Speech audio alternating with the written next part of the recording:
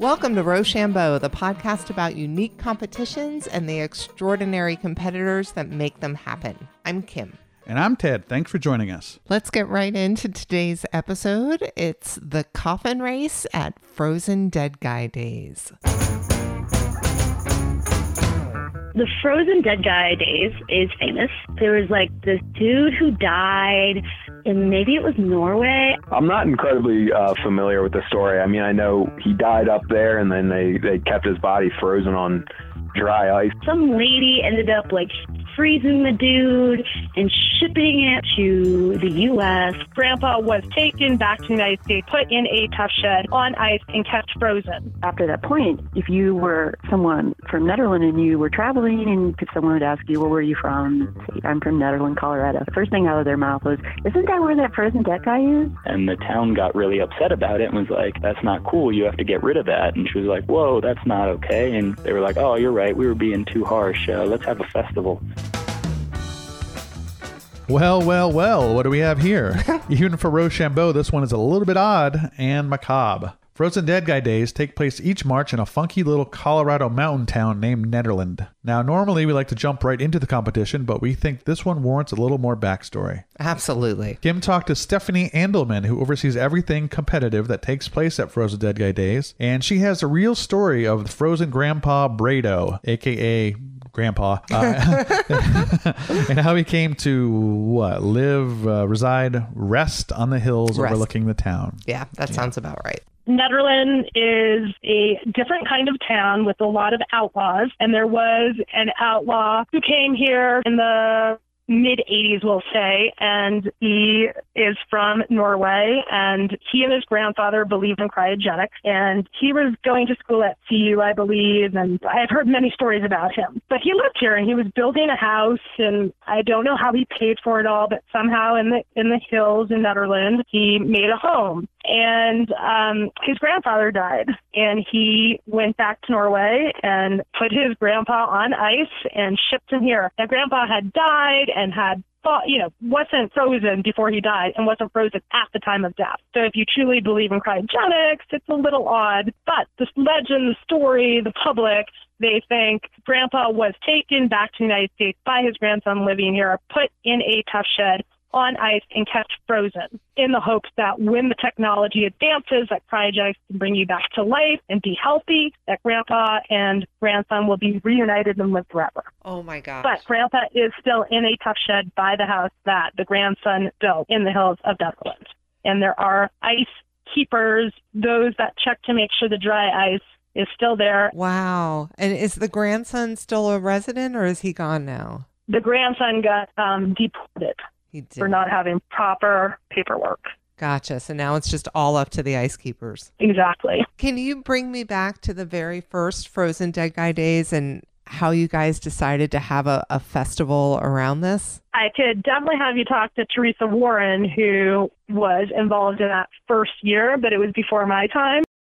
My name is Teresa Kresh Warren, and I was president of the Chamber of Commerce and played a part in the origination of the festival, and in a roundabout way sort of gave it its name. Well, let's start there. How did that happen? Tell me about the name. Well, it starts before the festival. About 8 years before the festival, there was a discovery in town of a man on dry ice in a shed on top of a hill overlooking the town. And we discovered him because his daughter was at a town board meeting trying to get a certificate of occupancy for the house that's built on the same property. And of course, she was denied a certificate of occupancy because there was no indoor plumbing, there was no electrical, it was very far from being finished. This was a house that her son, Grandpa's grandson, Trygve, was building, and he had been deported a year earlier. So when she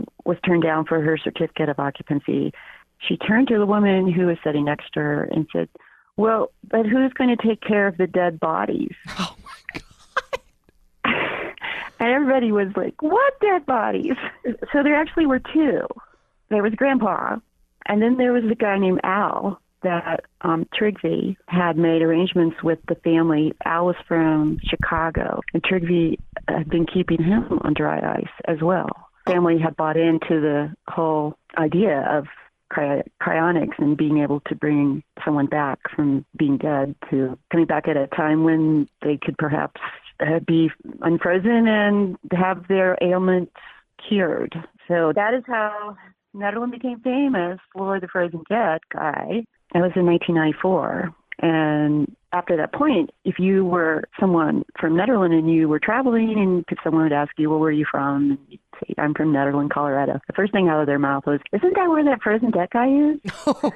So he wasn't so much known as that. He wasn't referred so much as that locally, but everyone had that experience where you were somewhere else and told people you were from Nederland, and it was the first thing people said to you. So when the Chamber was trying to come up with a winter festival, so we really had not come up with a name any better than March Madness, and there's already a March Madness, and I don't think we need more than one of them. So I suggested, well, why don't we just call it what it is? Let's just call it Frozen Dead Guy Days. And some people were like, oh, we can't do that. And then I'm like, well, yes, we can. I mean, there's a little town here in Colorado called Fruita, Colorado, and they have a festival called Mike the Headless Chicken Days. Because in the 40s, someone went to kill their chicken and didn't get the neck cut low enough. And so this chicken ran around without a head and lived for like 2 years after they had attempted. No. Yeah. In fact, he was on display in Salt Lake City, and you had to pay a quarter to get in to see him. Oh my God, you're killing me. He made the cover of a Life magazine. Oh my God, that's amazing. So after I brought that up, there really was no response against calling it Frozen Dead Guy Day. So yeah, I can imagine. I guess I made my point. I think you did. It's ironic that the dead chicken was on Life magazine, huh?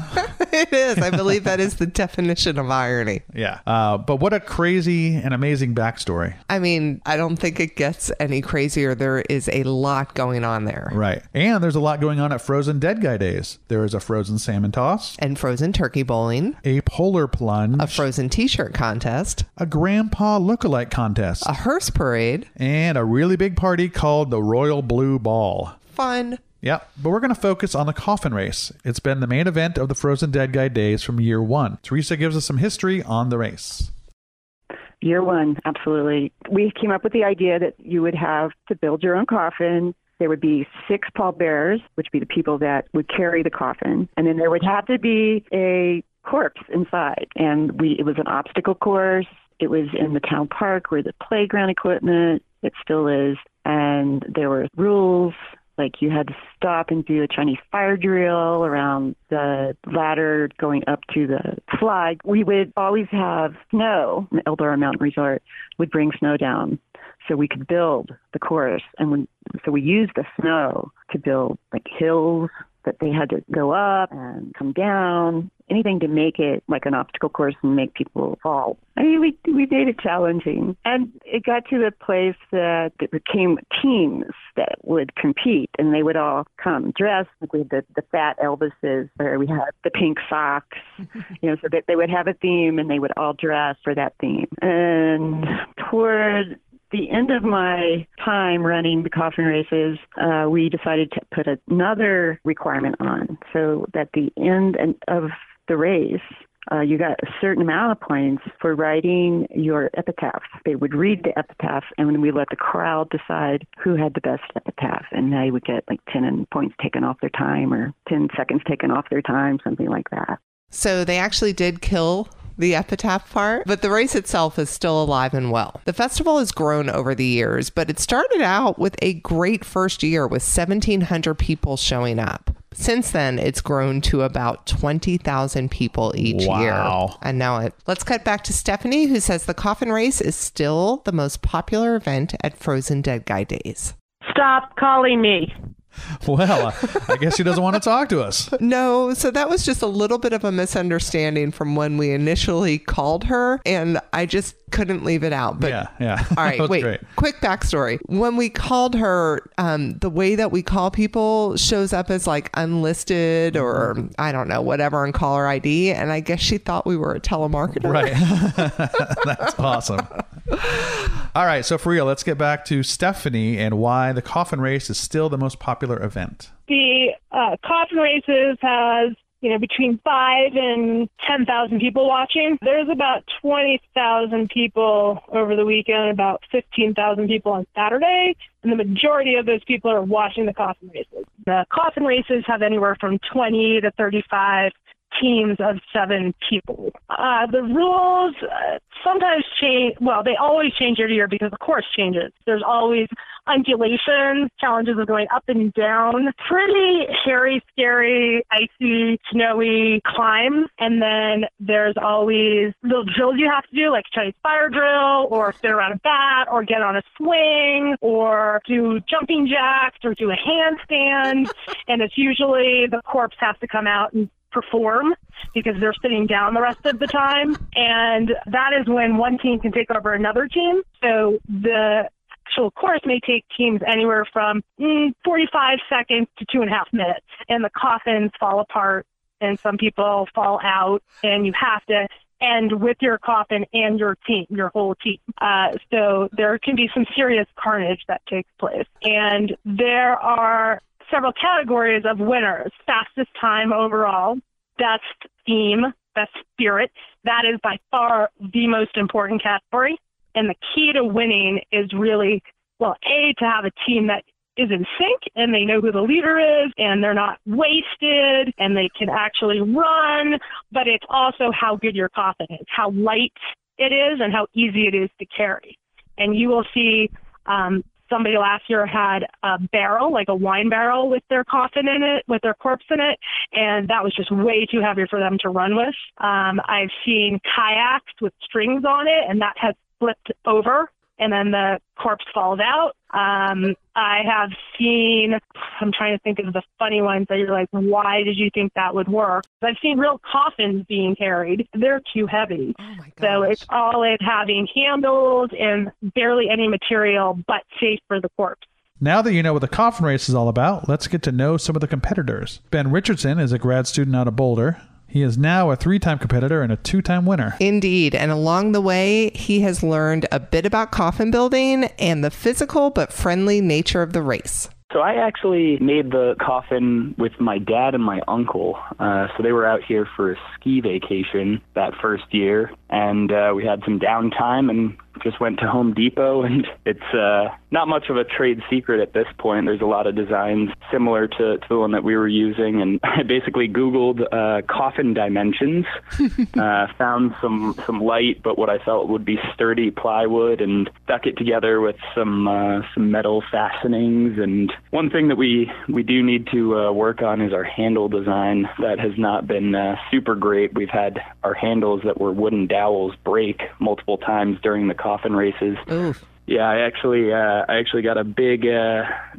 nice big star on my side from our first year where a jagged piece of wood stabbed me. We were not ready for the physical nature of the competition. Our first match was against a team called Losing Nemo, and it was a bunch of older guys with a fish tank coffin, and they had really bright, really intricate costumes. And the first go, they were throwing elbows, shoving and pushing. So we just shoved and pushed and fought right back. And we get to the finish line. They came up to us. They were laughing. They were like, "Hey, we're glad you guys were we're right there with us, all good fun, friendly competition." And we were like, okay, cool. This is how this goes. This is a very intense physical competition. It's not just a cardio race. Let's step back just a bit and hear how Ben got involved in this unique race of dead men's beds. So I first found out about the coffin races actually on a graduate recruiting visit. We went up to the Frozen Dead Guy Days Festival during my visit and watched a mechanical engineering team by the name of the Pink Sox basically crush all the competition. They had won, I think, 6 years in a row, and I was just pretty impressed by the fact that It's a one-on-one single elimination tournament where people race through a snowy obstacle course. It was pretty exciting to watch. Actually, another student in the department named Kim and I were both there, and we said, all right, next year when we're here, we'll start a team. And we did just that. We managed to pull a team together, and we actually won it. We beat the Pink Sox. It was actually the last year they were planning to compete, so it was a little bittersweet. They were proud. They were glad, that there was an upstart team, but they were also a little bit saddened that they couldn't keep their perfect record. Our team was actually named the Grand Canonical Ensemble, which is actually an homage to a terrible graduate thermodynamics class that we all suffered together. But the announcers aptly rebranded us as the Nerds because they had no idea what the Grand Canonical Ensemble was, or really even how to say it in a race environment. After we got kind of dubbed the Nerds, we kind of stuck with it. We were wearing for our costume the only thing that we all had that was the same, which was lab coats, safety glasses, and ski helmets. I think it works as a costume because the white lab coats really display all the mud and everything that gets sprayed up from trying to sprint through this slushy, wet obstacle course. There's been some pretty epic crashes, actually, one of which was our team. Last year, we weren't able to repeat our victory. We were knocked out before the quarterfinals. We had a pretty spectacular crash that actually made it onto the Denver Post. Oh, but what happened? So they've actually started including more things for the coffin rider to do, the corpse. So our first year, there was like a hula hoop thing. This last year, there was a dizzy bat, and then you had to balance across a log. I'm sorry, can you explain that? Yeah, as you're racing, so the first year, as you're racing, you had to put down the coffin. Your corpse has to jump out, hula hoop, I think maybe it was like 5 times or something, and then hop back in, and they pick up the coffin, keep going. And then you get to a second stop point where you have to put the coffin back down, and all of the pallbearers have to do a circle. So they have to go all the way around the coffin and then pick it back up and keep running. And then this last year, there was a similar thing, only the corpse needed to do a dizzy bat and then balance across a log that was elevated just a couple feet off the ground. But there's mud and slush on the course and in and around it, so it's quite slick. And our coffin rider, Kim, was actually sick at the time and had been heavily medicating with cough syrup, so her balance was pretty impaired, and she was really struggling with that. And we originally, the first couple races, kind of compensated for it pretty well, but the race that we got knocked out in, we were really far behind because of that, and we tried to take a shortcut through about 2 feet of water. And the force, actually, that we went in, because we were running full sprint into the knee-high water, really kind of, I think it was me, really. I got to take credit for our failure there, but I slipped, and the handle actually broke in my hands, and basically kind of dominoed my coffin. We crashed. We talked to Ben before this year's race. Frozen Dead Guy Days takes place every year in early March, and we are happy to announce that the Nerds were victorious. Woohoo! Yep, they won the 2018 coffin race. Well done, Nerds. Indeed, congratulations. I get the impression that our next competitor, Sean, is probably not a nerd. Maybe not. His team, Top Guns, took 3rd place in last year's 2017 race. My name's Sean Abel. I was contestant last year in the coffin race. We took 3rd place. What was the theme of your team? So our team, we were called Top Guns, and a few were we had a fighter pilot jumpsuit on the girl who was in the coffin, and we painted the coffin to look like a jet. Then all the guys carrying were just, everyone kind of went with their own thing. I was like lumberjack. We had a cowboy, another guy who was, cut off jean shorts, aviators, all that stuff. So you're sure it wasn't a YMCA theme? Yeah, well, that's what we kind of looked like in the end. What got you guys into doing this? I don't know. I'd heard of the festival a few years and went out and watched it the year before and was just, thought it was like really cool and a fun idea. So I like passed across a couple friends, saw if anyone was interested, and we just threw a team together and did it. Do you do any certain preparation for the event? No, I mean, we put the coffin together. We picked it up a couple times in the parking lot last year, ran back and forth a few times, and caught it good. Had a beer and waited for the race. Do you think this year you have a chance to get first or second? I think so. We got a good team. Yep. We learned a lot from last year, so I mean, we're still not going to practice, but it'll still we'll do well. We'll do all right. What did you learn from last year? Just keep moving. Try to go fast, but don't overexert. We went first race. We came out, tried to sprint as fast as we could, and went right down in the mud pit. Dropped the casket. Like the corpse fell out, and we were. Days, but eventually we got back up and we were actually able to win the race. But I think this one we need to, everyone needs to drink a lot of water and keep loose. So we had one of our teammates was like puking last year. He wasn't in shape for it. So no. I told him he needs to go for a jog or something, this week, get loosened up. I mean, it's an awesome festival. Everyone's so cool. Joking around before the race, joking around during the race. Everyone's just there to have a good time. Nobody takes it too seriously. Well, all that lack of preparation seems to have really paid off this year, as the Top Guns did not get first or second or even third. Oh, gosh. But I am assuming they did have a good time. Of course they did. Yeah. And speaking of a good time, our final competitor, Sam, and her crew sure know how to have one, as her team name Party Animals might just imply. Mm-hmm. We all just happen to have animal onesies in our costume boxes, so that's kind of where it went, and we were celebrating my birthday, so Party Animal. Wow! My name is Sam Chen, formality-wise, and I am a coffin race participant of fun. Well, we, let's just say we came very unprepared compared to most of the other teams. Didn't realize that the competition was fierce. Wow! I guess there have been some people who've been coming for a long while there, and have, been designing their ships or their coffins, that's what I mean, for a while. We picked up ours in the back of an alley, which was a cardboard box, and makeshifted it the day prior.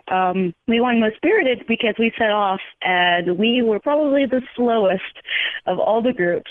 So in reaction to that, there was this big mud puddle towards the very end, and I was like, you know what? There is really no way we're going to make it to the next round. So I released the coffin, and I went full speed right into the mud puddle in a white cow onesie.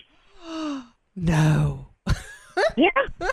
I just went for it, So it was a good time, and I guess that impressed the mayor, and we got Most Spirited. That's awesome. So did your nosedive in the mud pit? Did the coffin fall? Like, did it throw up the weight of the balance of everybody else holding it? Let's be honest. I'm the smallest person.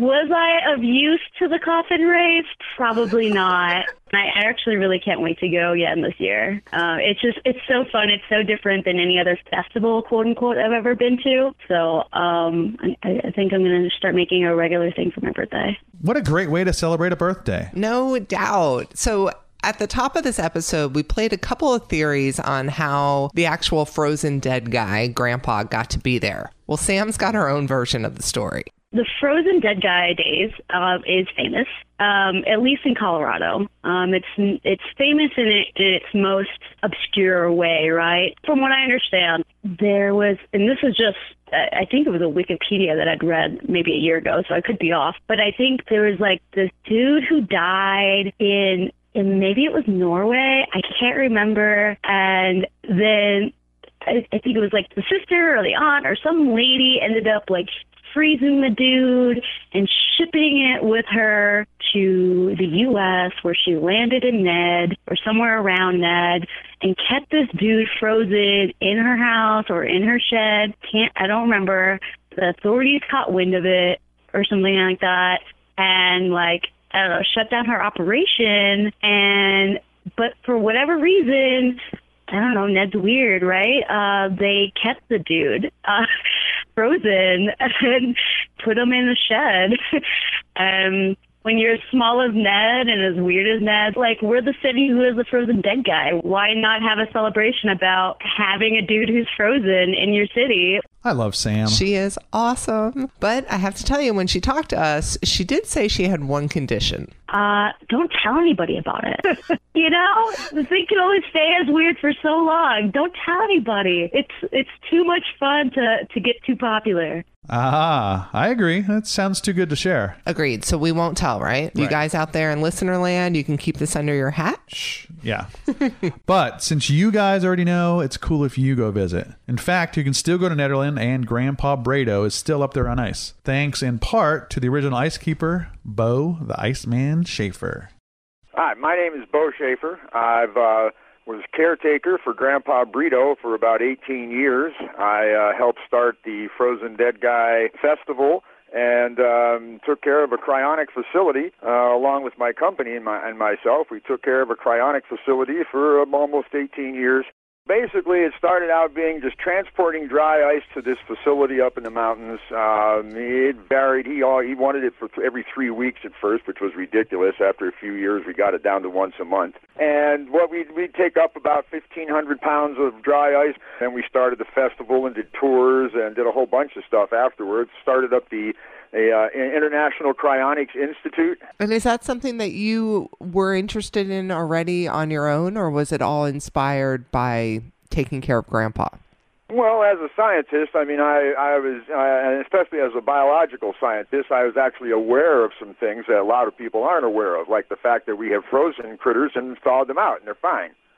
You have personally done that? No, I've read the research. Sure. I mean, I know about the research. There has been cryonic research done on certain turtles and frogs, and they ain't got much bigger than that. But because these things normally hibernate and can freeze and wake up and be fine.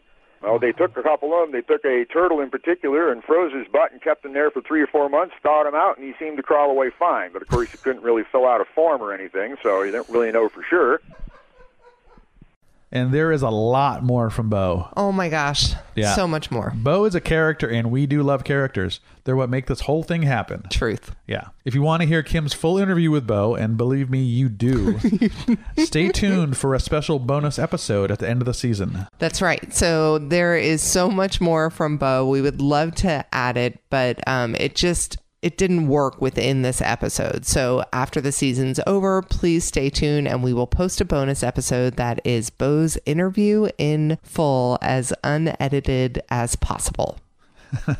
You got to check it out. And if you guys are keen on going to Frozen Dead Guy Days, it always takes place in Nederland, Colorado in March. You can learn the exact dates and location at their website, frozendeadguydays.org. And of course, all of this and more will be on our site, RochambeauPodcast.com. As always, we have to give a big shout out to everyone who generously shared their time and stories with us. Thank you, Stephanie, Teresa, Ben, Sean, Sam, and Bo. Thank you, guys. And Ned. Yes, thank you, Ned, for existing. Thanks for being funky. Listeners, remember that bit about the epitaph? We'd love to hear yours. So if you had to do your epitaph in 10 words or less, what would it be? Kim? 10 words? 10 words. That's not much. She was happy, she lived, she died. Ping pong. I think that's 10 words. I can do mine in less words. What you got? Goodbye. Short and Sweet. Oh my gosh, that's perfect. Good stuff. So yeah, we'd love to know what yours is. Send it to us some way. I don't know. Post it on our Facebook page. Send us an email. We also accept skywriting. Skywriting, Sure. Twitter, Whatever. And if you guys do send us your epitaph, something short, 10 words or less, we'll pick our favorite and we'll send you a free Cadillac Jones record. How awesome is that? Very awesome. True. Well, I can't say this enough, guys. The world is a big, beautiful, and sometimes strange place. And as always, we encourage you to get out there and try something new every chance you get. And if you find a unique competition that you want to share with us, reach out. We would love to hear all about it. All the music you hear on this podcast is courtesy of Atlanta jazz funk legends Cadillac Jones. If you're not familiar with them, you should be. Find them at CadillacJones.com and on Facebook and other outlets, I'm sure. Guys, thank you so much for listening. When you have a minute, please subscribe to the podcast if you're enjoying it. And if you're inclined, we would love it if you would post a review. It's really the best way for us to get the word out about Rochambeau. Yep. And hey, been meaning to thank everyone that came out to the rock, paper, scissors event we had at the Trophy Room in Atlanta. And thanks to the Trophy Room for putting up with us. They were so cool about it. And we had the most amazing evening that resulted in a winner named Christina. She had never done it before. Had never played in her life before. And she was a solid competitor and she took it all. It was great. Yeah, it was super cool. Hopefully we'll get to do stuff like this again one day. Regardless, thanks everybody for coming out. Yep, thank you. So I'm super excited about our next episode. It deals with something near and dear to my strange little heart. Strange automotive contraptions made from crappy, barely running cars. Sounds like my backyard, kind of. It sounds exactly like your backyard. Oh, yeah. Okay, till next time, people. Goodbye.